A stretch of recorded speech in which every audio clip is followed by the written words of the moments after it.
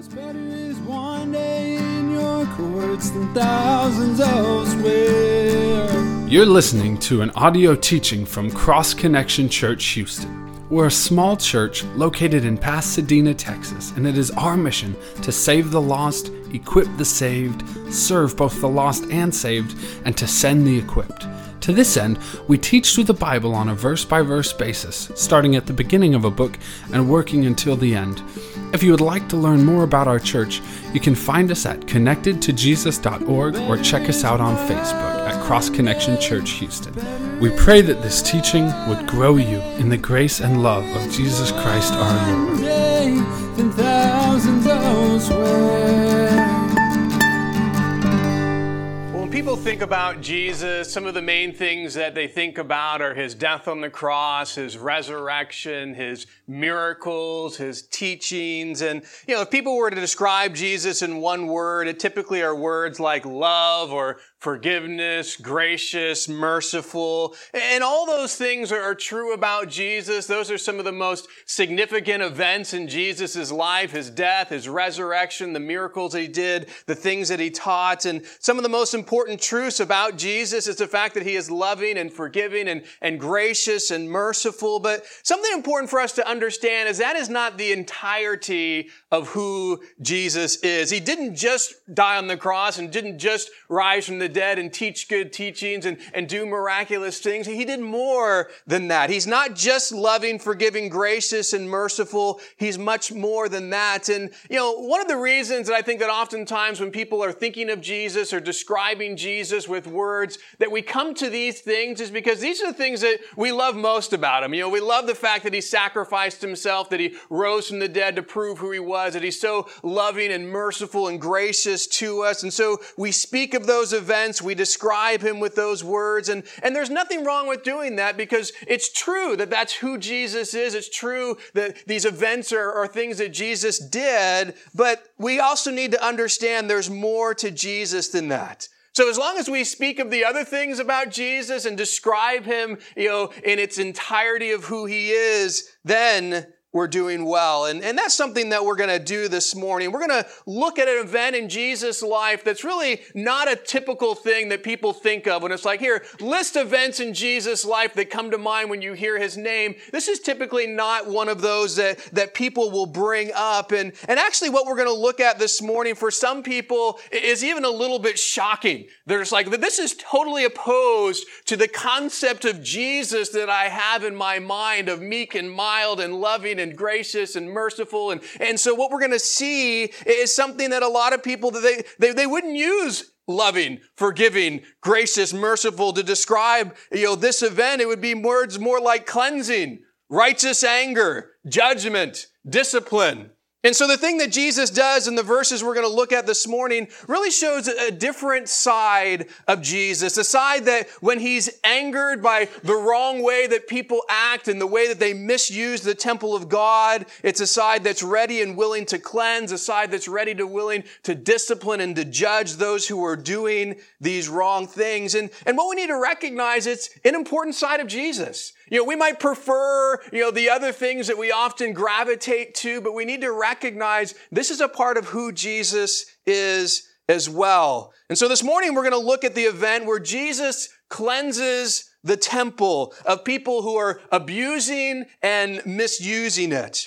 Now, Matthew, Mark, and Luke, they all record at the end of Jesus' ministry a cleansing of the temple, and it's really very similar to what we're going to look at here in John's gospel. But John is the one gospel that reveals that actually there is 2 times that Jesus did this. He didn't just do it right before he was crucified like Matthew, Mark, and Luke bring out at the end of his ministry. He also started his ministry. One of the very first things that Jesus does is cleanse the temple. So at the beginning of the ministry, he does this, and at the very end of his ministry, he does this as well. And we're going to recognize that zeal for the temple, his response to the ungodly way that the temple was being used, the misuse, is very applicable to us today.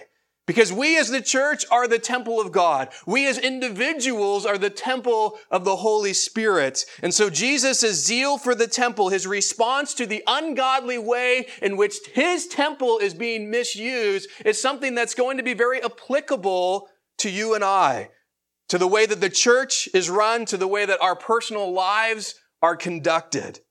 So let's see what we can learn and apply to our lives here as we look at this next event that is not the typical event that we normally think of about Jesus as he comes and cleanses the temple. Picking up where we left off last week, John chapter 2, verse 13 says this, "Now the Passover of the Jews was at hand, and Jesus went up to Jerusalem. And he found in the temple those who sold oxen and sheep and doves and the money changers doing business." So John tells us the Passover is at hand. And Jesus is now traveling to Jerusalem. He's there in Jerusalem to celebrate the Passover. And something important to note is the Passover was the largest Jewish festival of the year. This was the most significant thing. They had several that they celebrated. 3 were pretty much required of all Jewish men, but this one was the one that was the most important. This one was the biggest one of all, and it was the one that most people came and attended. Now, at that time, there was about 100,000 people that lived in the city of Jerusalem, but during the Passover, that city would just be flooded with people coming from all different parts of Israel, but also different parts of the world. William Barclay wrote this, "Astonishing as it may sound, it is likely that as many as 2.25 million Jews sometimes assembled in the holy city to keep the Passover."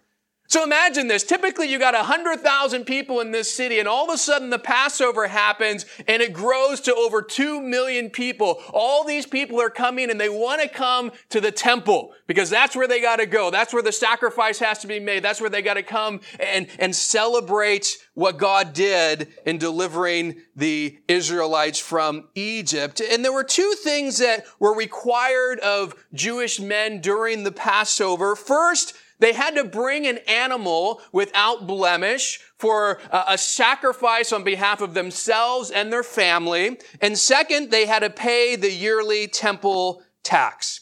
Now, this is nothing wrong with these 2 things. These are things that God had established for them to do. But unfortunately, both these 2 events had been misused and abused and brought problems to those coming and doing it. And the first problem came from the need to bring an animal without blemish to be sacrificed. You see, for people who were traveling a long distance, some that weren't even in Israel, some that were in some other country and they had to make a boat journey or they had just a really long travel, to bring an animal without blemish with them to be sacrificed was a big deal. And sometimes it might break a leg or something might happen to them on the journey. And guess what? It's no longer without blemish. It no longer can be sacrificed. So this was a problem. And so the priest decided, we can deal with that. We have a solution for that. How about we just provide animals here at the temple without blemish? So when you show up, you don't have to bring one with you. You can buy one from us. We'll provide that for you. It'll be something that is a benefit to those who are going on this long journey. And probably when it first started, it was like, yeah, this is a great idea. This works well. This meets a good need.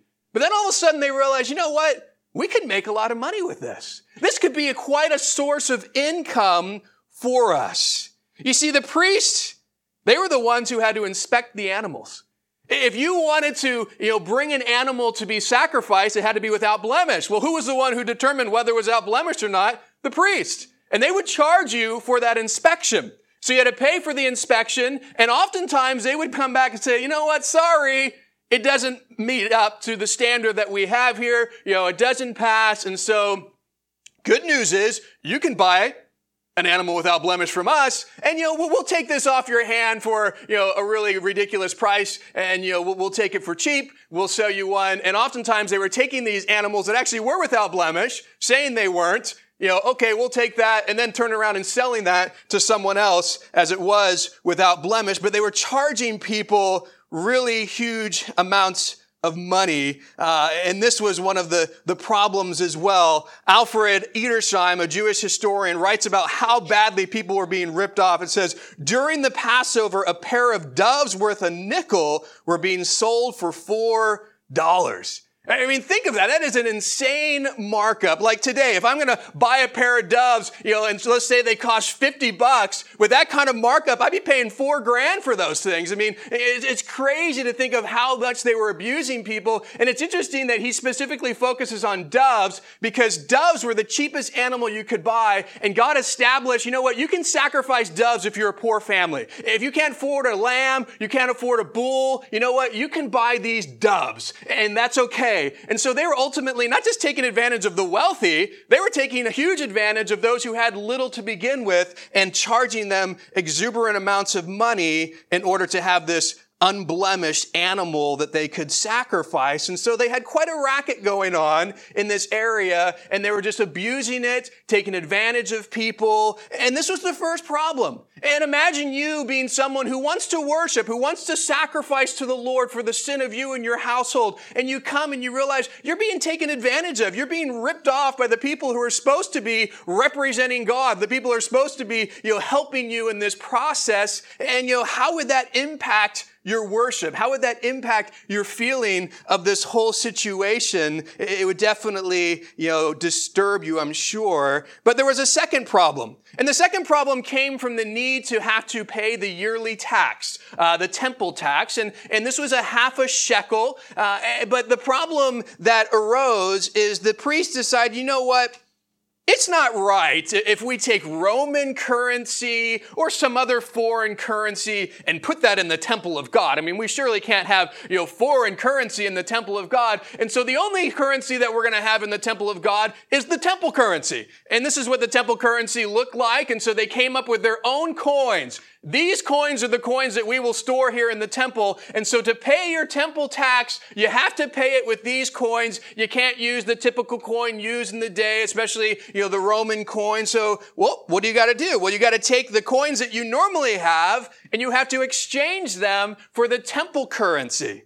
Okay, well, that's not a big deal. Well, it's not a big deal until you get to the exchange rate. All of a sudden now, you're required to use these coins and they get to determine the exchange rate of what you're going to pay to get these coins. And so it's really, you're paying a half a shekel, but actually, that's what you're supposed to pay, but you'd be paying a lot more because the exchange rate was so horrible. Now, for those of you who have traveled to another country, you've probably discovered don't exchange your money at the airport. That's one of the worst places to exchange your money. Why? They give you the worst exchange rate there is. And so, they get you two ways. You go in there and you think, I'm going to spend all this money. So you exchange all these dollars for whatever it is. And then you don't spend all that money. You're like, I want to get my dollars back. Okay, we'll exchange it back for you and we'll give you another horrible exchange rate. And so they get you on both sides of it. But this is kind of what they were doing here for people who are coming to pay the temple tax. As worship to God, they're getting abused and ripped off and taken advantage of with this horrible exchange rate. And so these were merchants and priests, and they would be set up. And ultimately, this would have been taking place, as you can see here from the picture, in the court of the Gentiles. Now, as you can see from the picture, the large area on each side of the temple is where the court of the Gentiles is. You might not be able to see. There's actually a wall that goes, it's kind of small around the temple. Only Jews could go in that. There's actually signs that basically beware, if you're a Gentile and you pass by this, you're going to get killed. Gentiles were not allowed to pass that. If they did, they would have immediately be killed. But Gentiles could come into this larger area. But I want you to understand what this big area and its purpose was, because this is something that I think helps us understand the response of Jesus to the situation that he sees. Because, first of all, this area was a place where it was supposed to be a place of prayer, a place of worship. It was a place where you could come and you could speak to rabbis and priests, and you could learn more about the Torah, learn more about God's word. You could be taught. It was a great place of growth and worship and teaching, but it was also the only place that Gentiles could come. And so if there was a Gentile who was interested in Judaism, interested in the God of the Bible, he could come to the temple, into that specific spot, and he could inquire, he could ask questions, and they could witness to and reveal the God of the Bible to these Gentiles who were lost. And so this was its place for prayer and worship and learning and witness. But imagine how difficult any of those things would be when that whole place is full of a bunch of animals, full of a bunch of people who are exchanging money, all these animals all over the place and all the things that animals do. So the smell that would be in there. Imagine trying to come to have a place quiet to pray. Well, that's not going to be the place. The place where you want to worship or want to have a conversation about God's word.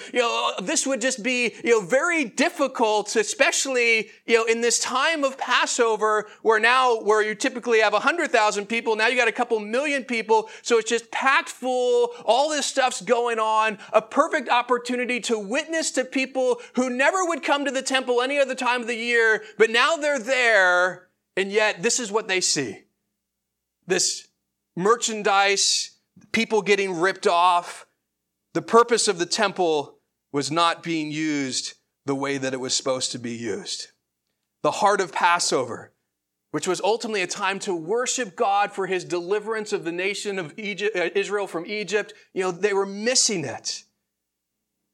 So those are two of the main problems that were happening at the Passover feast in the temple. And that's what Jesus sees when he arrives. There's all these people selling these animals for insane rates, telling people your animal's not good enough, you need our unblemished kind, exchange rates that were just ripping people off. And I want you to realize, this wasn't the first time Jesus saw this. He kept the law. That's something that we recognize that he did. So his whole life, he would have been coming every year to the temple for Passover. Every year, he would have been seeing this stuff. Every year, I'm sure the same feeling that we're going to see expressed here was within him, but yet he held on to it because it wasn't his time yet to start his ministry. It wasn't his time yet to reveal who he was, but now's the time. The start of his ministry is there, and I'm sure there was this built-up reality of every time I come and see the misuse of my Father's house, it is disturbing me, angering me. And so let's see how Jesus responds to this misuse in verse 15 and 16. When he had made a whip of cords, he drove them all out of the temple with the sheep and the oxen and poured out the changers' money and overturned the tables. And he said to those who sold doves, "Take these things away. Do not make my Father's house a house of merchandise." You read that response, and that's not the typical Jesus we think of. Oh, Jesus dying on the cross, Jesus healing blind people, Jesus raising people from the dead, Jesus, showing love to, this person or that person. Well, Jesus making a whip? Jesus running people out of the temple? This is very different than what we typically think about. But I want you to notice something here. The first thing that John tells us is when he made a whip of cords. And the reason I want you to note that is because some people have come to this passage and they think, man, Jesus just had a flash of uncontrollable anger and he just blew up on everybody. But you know what? It takes time to make a whip of cords. It wasn't just this flash of anger. This was deliberate. He knew what he was about to do. He took the time to make the whip in order to do it. He thought through this. So this wasn't some flash of anger, but it was righteous anger. It was, I'm going to deal with what is happening with the misuse of my Father's house. So Jesus makes a whip of cords, drives out those in the temple with the sheep, the oxen, pours out the changers' money, overturns the tables, and then he says to them, "Take these things away. Do not make my Father's house a house of merchandise." Now, in John's gospel, we see, the movie, The Gospel of John, there's a good depiction of this event because I think too often, maybe this is hard to picture for us because we see so many, visuals of Jesus sacrificing himself or healing, but take a look at this video.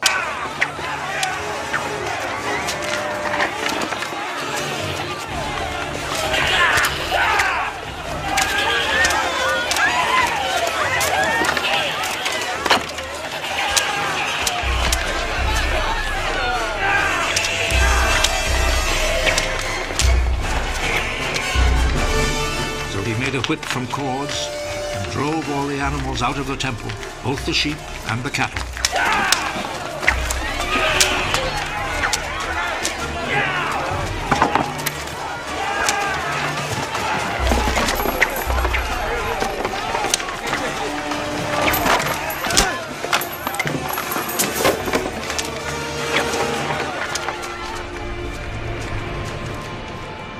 He overturned the tables of the money changers and scattered their coins. And he ordered those who sold pigeons, take them out of here!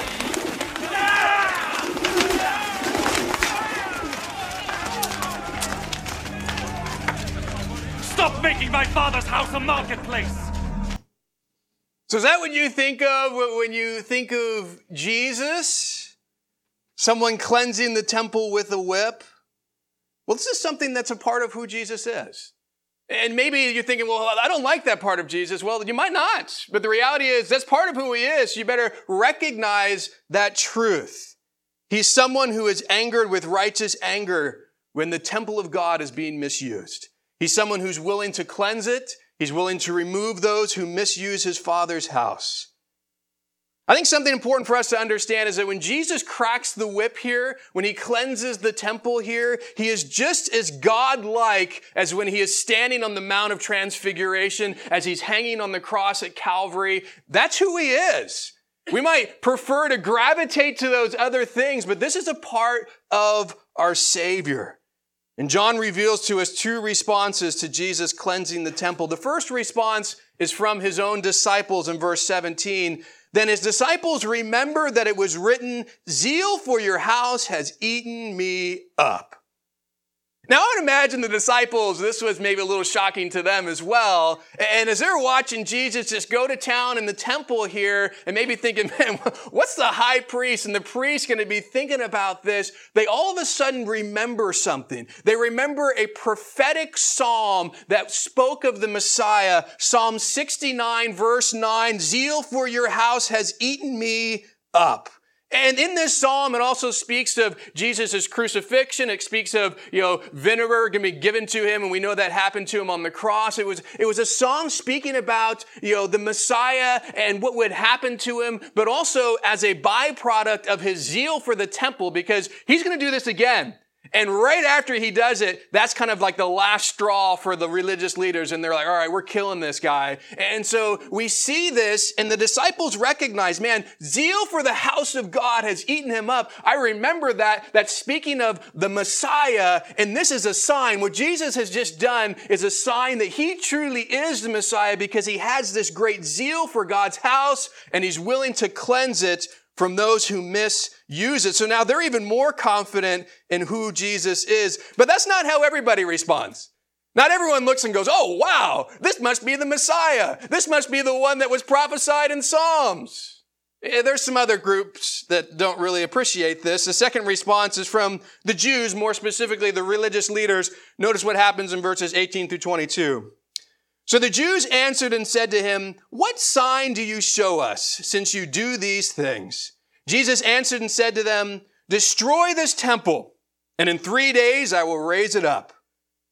Then the Jews said, "It has taken 46 years to build this temple, and you will raise it up in 3 days?"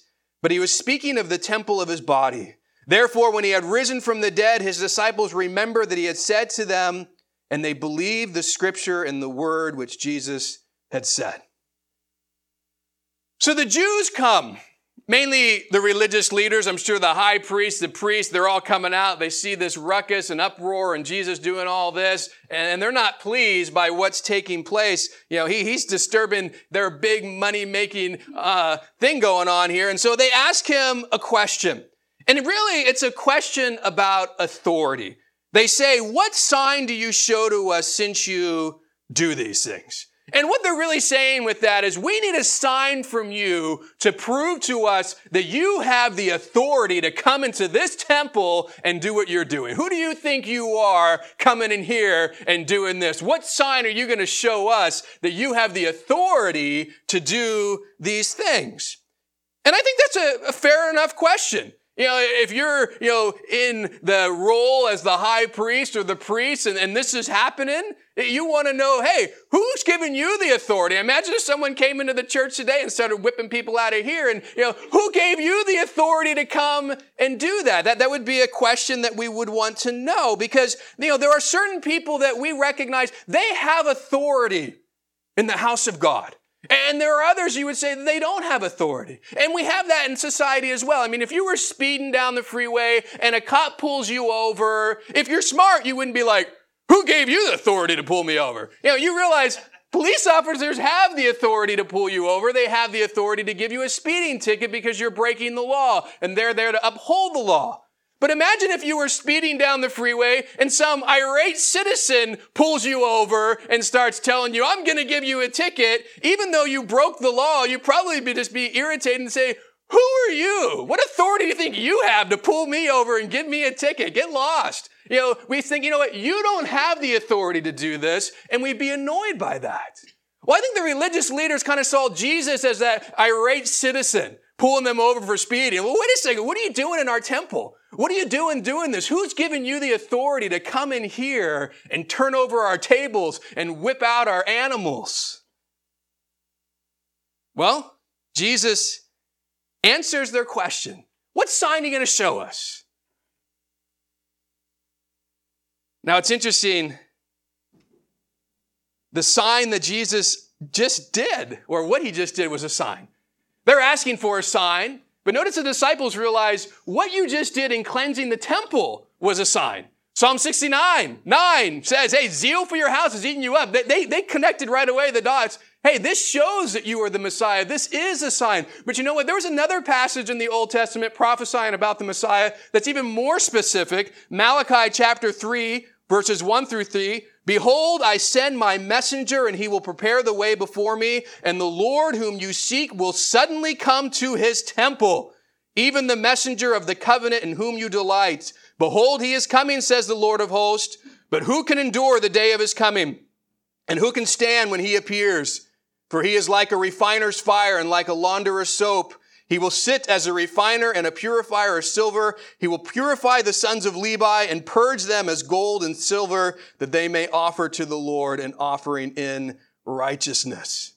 Malachi is prophesying that the Messiah is going to come to where? The temple, as a refiner's fire and purify and purge who? The Levites, speaking of the priests. What Jesus did was an act of purifying, an act of purging, and it was a clear sign that he was the Messiah. So you have that, you got Psalm 69. The religious leaders should have recognized this is a sign. What you just did was a sign. This is clear who you are, but no. What sign are you going to give us to prove this? And Jesus says, fine, you want a sign? He says, destroy this temple, and in 3 days, I'll raise it up. But notice John makes very clear to us that Jesus is speaking about the temple of his body. And maybe he even said that, destroy this temple, like referencing or pointing to himself, and maybe he didn't.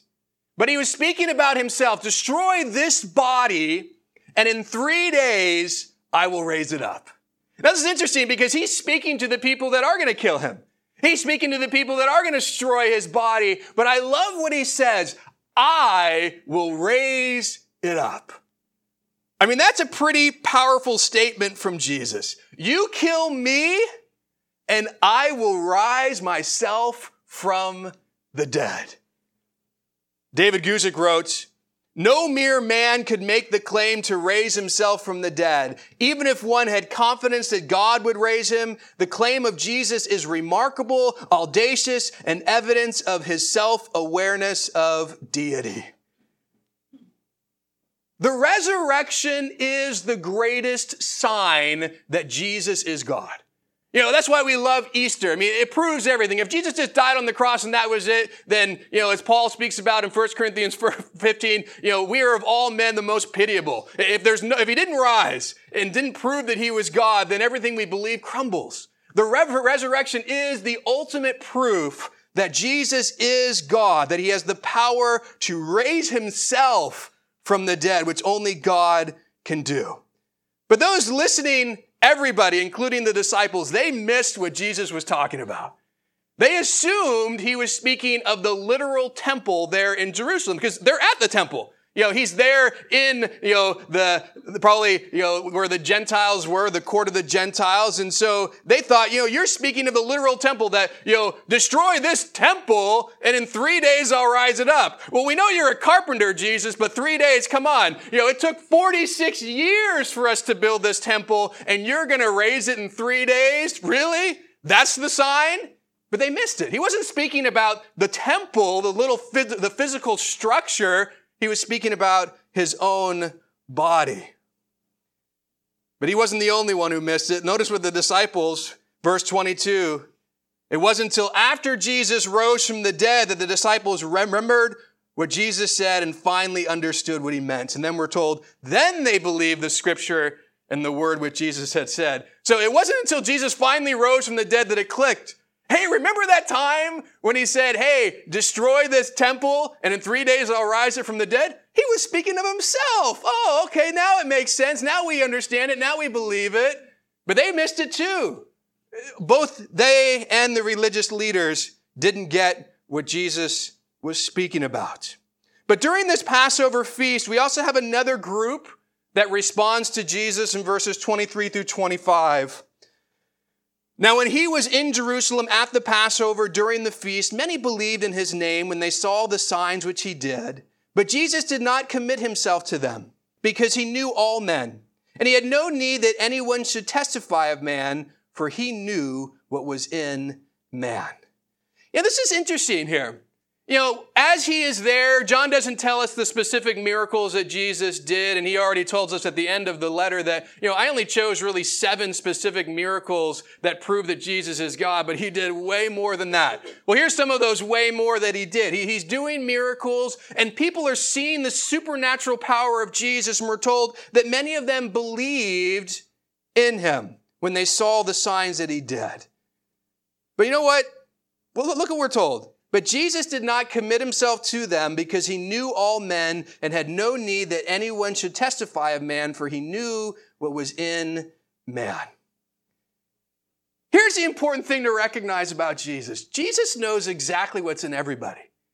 He knows the motive. He knows the thoughts. He knows the heart. He knows if someone's belief in him is true and accurate, or if someone is just like, wow, you're powerful. That's amazing. I want to follow you a bit. We're going to see later on in the Gospel of John, he's going to feed a bunch of people and they're going to start following him. And he's going to tell them, hey, you're not following me because you actually believe that I am God. You just want a free meal. You're following me because of what I can do for you. And so there are people who see the power of Jesus, who see the miracles. Oh, I believe that you're powerful. I believe that you can benefit my life. And so sure, I'll follow you.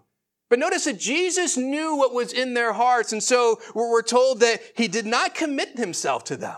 I know your belief isn't true right now. There's many people, when he rides into Jerusalem at the end of his ministry that are, declaring him, Hosanna, save now, that they're saying you're the Messiah. And that same group is a few days later saying, crucify him. He knew the fickleness of the crowd. He knew that a lot of people didn't truly believe in him for who he was. But see, he knows what's in our thoughts. He knows what's in our hearts. He's not fooled by false belief. He's not fooled by a hypocritical demonstration of something that's not real. We see this throughout his ministry. One of the reasons the Pharisees hate him so much is he always calls them out for what they truly are. You see, they wanted everyone to believe we're so spiritual and wonderful and great. And Jesus is like, no, I see exactly what you are. I know what you are. You don't deceive me. And I'm going to call you out for what you are. Because I see what's in your heart, even though you're trying to disguise that. Now, the thing I want to conclude with, and something that I think is so important in what we see here, something that the religious leaders completely missed about Jesus, is that he is the Lord of the temple. And I want us to note 3 important things that Jesus does as the Lord of the temple. First, as the Lord of the temple, Jesus has authority over it. That was the question the religious leaders asked. Basically, by what authority? Show us a sign that shows your authority to do what you have done here in this temple. And Jesus gives them the greatest sign of all. The sign of the resurrection, the sign that says, I am God, and that's why I have the authority. This is my temple. And this is why I can do what I did. This is why I can cleanse this temple, because it is mine and you are misusing it. I have complete authority over this temple because I am the Lord of the temple. Second, as the Lord of the temple, Jesus examines it in light of its purpose. As I mentioned, the main purposes of the temple was a place to worship, a place to pray, a place to learn, a place to witness. But it was being misused. Its purpose wasn't being fulfilled in the way in which it was supposed to be, especially here at Passover celebration. So Jesus, he comes and he examines. He sees the misuse, which leads us to the third thing. As the Lord of the temple, Jesus cleanses it. As Jesus sees the misuse of God's temple, he responds by cleansing it, by driving out and rebuking those who are misusing it. But here's the thing that's applicable to us. You might think, well, yeah, who cares? A temple in Jerusalem 2,000 years ago, what does that have to do with me?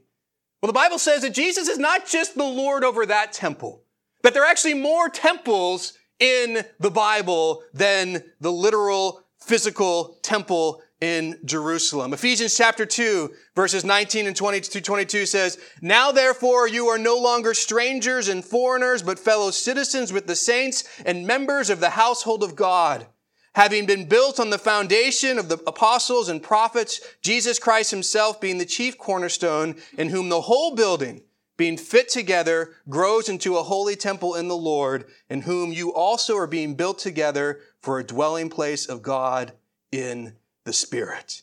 Here and in 1 Peter and other places reveals the church as a whole, the body of Christ, is the temple of God.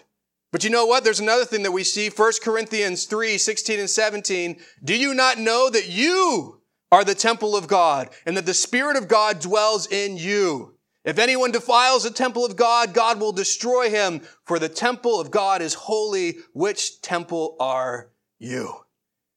So not only is the church as a whole the temple of God, but more specifically, what is the church made up of? It's made up of individual believers who are indwelt by the Holy Spirit. We are the temple, the dwelling place of the Spirit of God. So Jesus is the Lord of the temple of the church, and he is the Lord of the temple of us as individual believers. And because of that, the three important things that we note that Jesus does as Lord of the temple are very applicable to us. It's a profound and an important impact on the church as the large body of Christ, but it also has a profound and important impact on us as individuals who make up the body of Christ. Since Jesus is the Lord of the temple of the church, guess what? He has authority over the church. The Bible says he is the head of the church. Now, unfortunately, there are people in roles like I have who want to make themselves the head of the church. But no, there's no man who is the head of the church. Jesus is the head of the church. He is the authority in the church. And because he is the head of the church and has the authority over the church, guess what he does? He examines it in light of its purpose. Jesus wants each church to fulfill the purpose that he has established in his word for churches to do. And he's going to examine the church to see if they are fulfilling that purpose. And a great example of this is in the book of Revelation. Jesus writes 7 letters to 7 different churches. And with each one of those letters, you see a clear examination from Jesus to this church of what they're doing right and what they are doing wrong. It's very clear. I am examining you. I am watching what you're doing. I'm taking note of if you are actually fulfilling the purpose for which I called you. And these churches, each one of them have areas in which they were not fulfilling that purpose. Now, as the Lord and authority and examiner of the church, when Jesus does find things that the church is doing that is not fulfilling the purpose that he gave, guess what he's going to do? He's going to cleanse it. And at the end of each letter that we see in these 7 churches, Jesus brings a warning. Here's the problem. Here's the things that I have examined and seen that are wrong. And if you don't correct them, there's going to be some cleansing. If you don't correct them, here's what I'm going to do.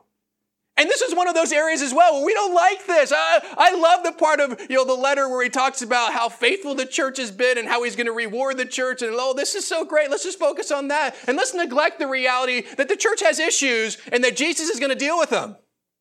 But that's part of it. That's part of who he is. Yeah, he loves and rewards, but he also is there to examine and judge the things that we do that go against the purpose that he has set forth for us. So Jesus being Lord of the church is significant. It's profound. But maybe more personal to us is that he is the Lord of the temple of our lives. And so that means, guess what? He has authority over you. He has authority over me. And this might be one of the biggest areas of struggle that many Christians have, of relinquishing authority to the one who actually deserves it, to the one who should have it. And that means me saying, I am not the authority of my life, Jesus is. Now, we might say that with our words, we might claim that at church, but the way in which we live oftentimes shows, I don't believe that. I'm living like I'm the authority. Because if I really believe that Jesus was the authority and that what he said is what mattered and that his will was what was important, I think we could probably start examining areas of our life and realize, well, that's not according to his will. That's not according to his authority. This is all about my authority and my will. And we need to recognize he is the Lord of us. We are no longer our own, the Bible says. We were bought at a price. Guess what? We belong to Jesus now. Because of that, we need to live for him. As Jesus told us, and we pray, it shouldn't be praying for our desires, our will. Pray for the will of God to be done on earth as it is in heaven. As the authority of our life, Jesus is going to examine it in light of its purpose. He wants to see, are we fulfilling the purpose that he has for us? And there's really, you could look at and we could go through all sorts of purposes, but the three main purposes that we see in Scripture, most importantly, love God with all your heart, soul, mind, and strength. Love God with all that you are. A huge purpose for each individual. Love your neighbor as yourself. Love God, love others, and a great demonstration of that love is loving the lost by getting the gospel out to them. If you can love God, love others, and love the lost, well, you know what? You're pretty much fulfilling the majority of the purpose of what God has for you. But he's going to be examining that. He's going to be seeing, how are you doing in your love for God? How are you doing in your love for others? How are you doing in your love for the lost? And when you and I misuse and abuse the temple of our body, when we misuse and abuse and just live for ourselves and we're not living for him, we're not loving him or others, we're not reaching out to people who are lost, Jesus sees that because he's examining us and he's going to bring a cleansing work into our life. That whip of correction's coming. Hebrews 12, 5 and 6 says this, "My son, do not despise the chastening of the Lord, nor be discouraged when you are rebuked by him. For whom the Lord loves, he chastens and scourges every son whom he receives."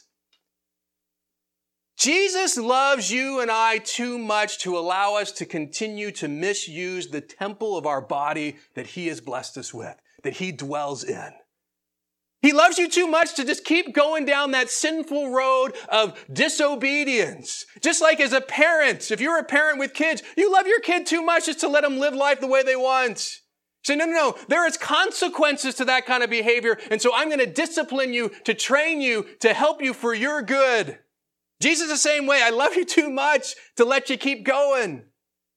And notice here what Hebrews is telling us. Don't despise it. Don't despise the discipline of God. He disciplines you because he loves you. He wants what's best for you. And when you're misusing your body, he's going to come alongside and say, hey, now, I'm going to maybe, start with the loving approach. If that doesn't work, the timeout's not working. Well, guess what? The whip of cords is coming.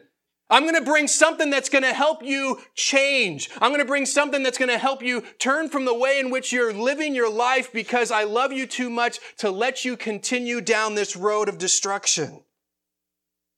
And I think this is something that we desperately need, but is this something that we want? The whole, it's going to hurt me more, it's going to hurt you mindset. And, as a kid, you don't want to be spanked. It's like, parents who ask that, you want discipline? Oh, yes, I'd love it, please. No kid wants it. Of course, no is the answer. But, when God is speaking as well, it's like, hey, do you want it? No. Well, the way to avoid it is obedience. But I think, sometimes it's like, I need it.